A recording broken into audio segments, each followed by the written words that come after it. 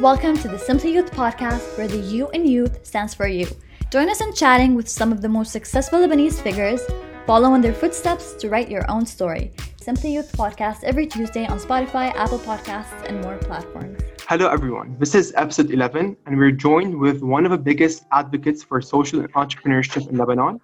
She's a lecturer and researcher at the American University of Beirut. She's a founder of Riyadh for Social Innovation, which I'm a proud alumnus of.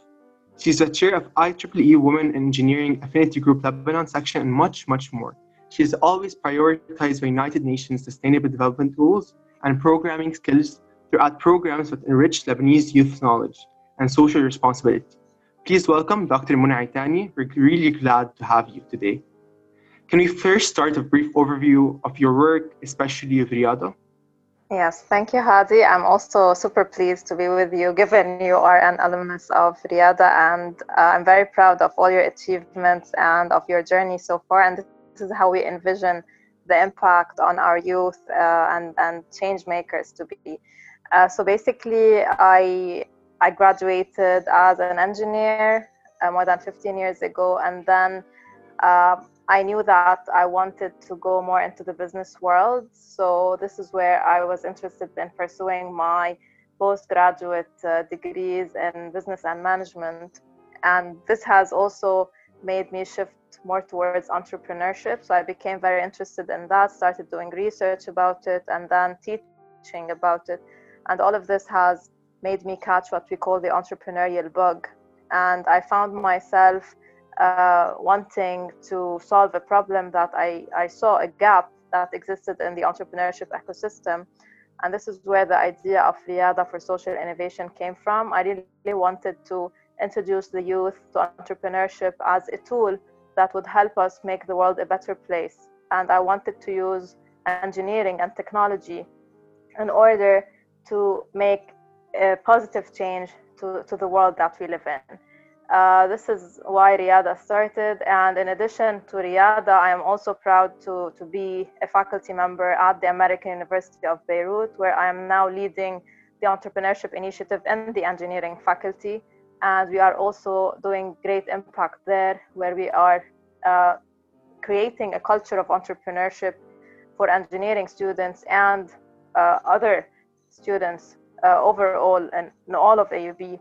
And basically, we are helping them transform their ideas into sustainable and viable startups.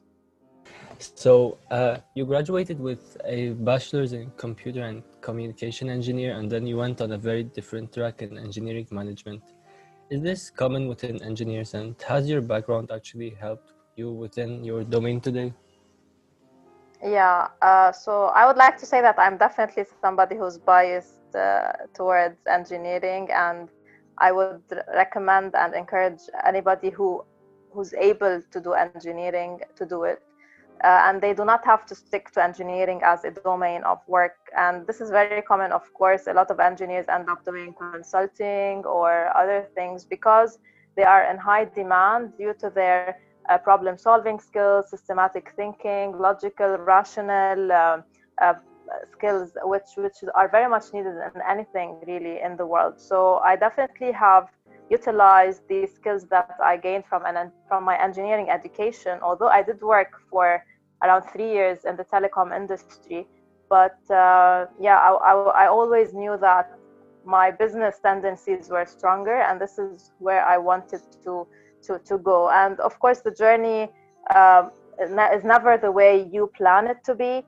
But eventually things were changing, and I could find myself utilizing the best of me and the best of what I know and the best of what I could do and what I'm doing today. So definitely engineering has helped. The problem solver in me, the person who really appreciates technology and advancement, also is present in the work I do today. So Riyadh for Social Innovation recently reached a new milestone. It's your 3rd anniversary. How do you describe each of these years, and was the start a rocky road? The 3 years were really great. I would say Riyadh, I have 3 kids. Riyadh was my 3rd baby. So it's 3 years old. My youngest is 1.5. And honestly, the start was easier than I expected it to be. I don't know if it's beginner's luck or what, but the first program we have ever made in Riyadh, which was our pilot, was like it exceeded every single expectation we've had. It was the most profitable program we've ever done. The results were amazing. And of course, maybe it's because of the passion and the drive and everything we've done to make it really work. Of course, with time, things got a bit harder. Also, like because of the situation in Lebanon and the contextual factors which were making it more difficult to do business. However, I mean, I wouldn't say that it was like either extremely difficult or extremely easy. There's a lot of ups and downs in an entrepreneurial journey. And this is how it was with us. And I believe with every other entrepreneur. The thing is now we are scaling our business. And in order to be adapting to what's happening in Lebanon, we cannot just rely on the internal market. So what we're doing is that we finally are launching our scalable arm, which is the e-learning platform of Riyadh, which is called Shabab Lab. And this will be serving not just Lebanon, but a lot of other Arab countries in the region by equipping the youth, particularly to start with high school students, with the necessary social innovation and entrepreneurship skills in a hands-on way and a practical way. And they will be able to create projects to help improve their communities and to help solve social and environmental problems that they have in their countries with the help of mentors, social entrepreneurs from their countries who will be on the platform as well. Of course, this is also not a simple task. There are a lot of struggles.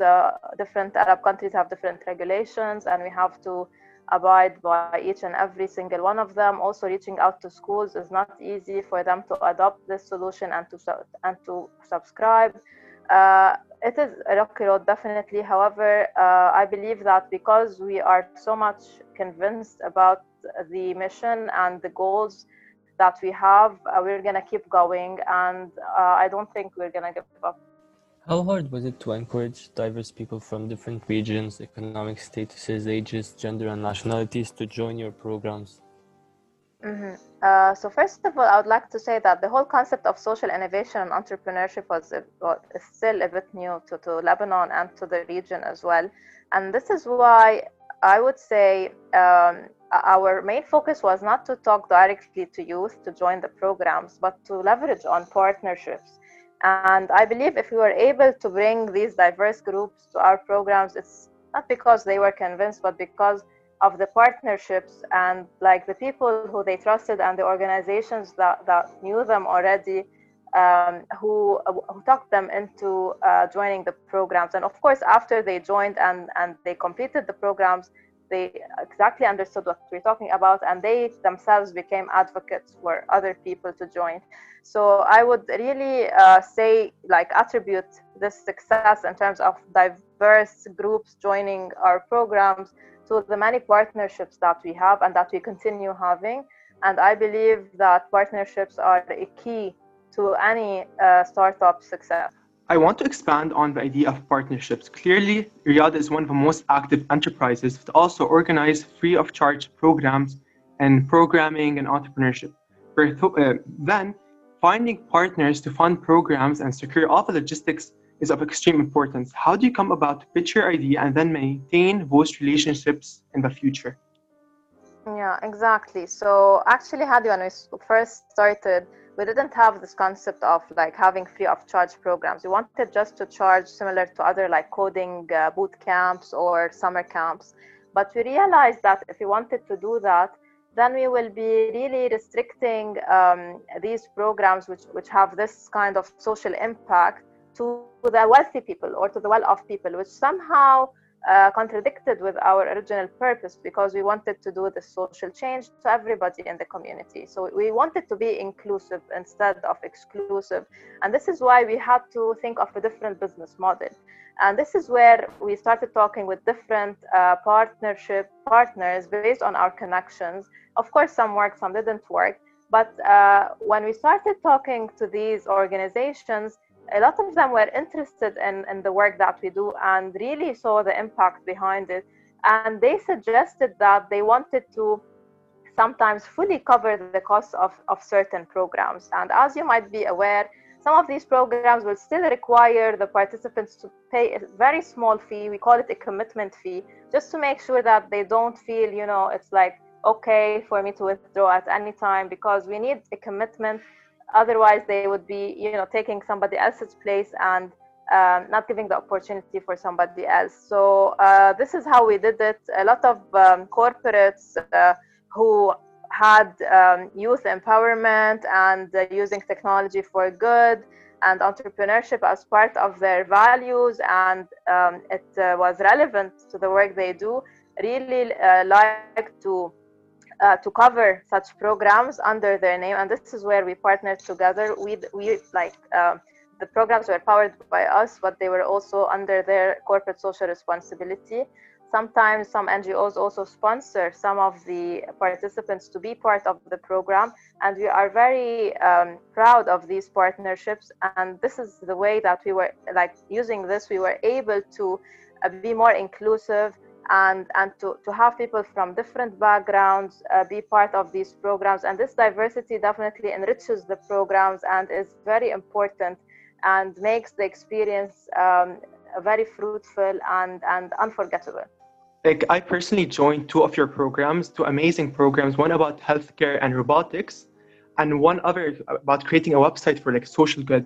So you actually have really successfully established an ever-growing network of Riyadh alumni who always expand on the idea they come up with during your programs, and then went on to win several entrepreneurship competitions. What's really interesting is that most entrepreneurial ideas come from individual struggles. Can you share one of those startup ideas that you actually felt could be very helpful to you personally? Yes. I just want to say before I share specific examples that this is exactly what we want. And I'm glad that you noticed that, simply because we want the youth to come up with their own problems and try to create solutions for them. This is exactly the purpose of why Riyadh was born, to show them that you, the youth, have a role to play in solving your community's problems, no matter how hard they are. And of course, we're not talking about solving the entire problem, but finding a specific problem in that you can have a say and a role to change something about it. I'll give you some examples. We had in the second program we participated in, it was called Towards an Equitable World. We had the winning team. They were working on a social cohesion platform where they encourage internal tourism, and by doing that, they would be lessening the sectarianism and everything that is leading the country not to work in Lebanon. So the Taifiyya Tassub, as we call it in Arabic. So basically, this is a great idea. I think they have won several competitions and they are still going about it. They have changed the name from Khubz wa Malh to Ahla wa Sahla, and they are keeping to pivot and to evolve and to adapt. But do you feel that those groups can really expand given the economic state of Lebanon, which is really volatile? We'd all love to say that entrepreneurs should stay home and support their local economy. But how hard is it for local entrepreneurs to expand their projects within Lebanon and outside? Right. So definitely now is not the ideal. We don't have the ideal environment nowadays, unfortunately, for youth to expand on their ideas and to make them work. I'm not saying that it's impossible. It's not, but it's definitely not an easy road at all. However, we believe that by gaining this experience and by attempting, even if they failed, then we have successfully planted the seed of social entrepreneurship, which will then, maybe in a year time, 2 years, 5 years, whatever it is, it will flourish again. So this is, for us, the most important thing is that they grasp this concept, and even if they fail for the first time, this is part of who they are now, and it will show again in the near future. And when you talk about expanding for other countries, again, this is not impossible. It's not that easy. And here is again where partnerships are super important.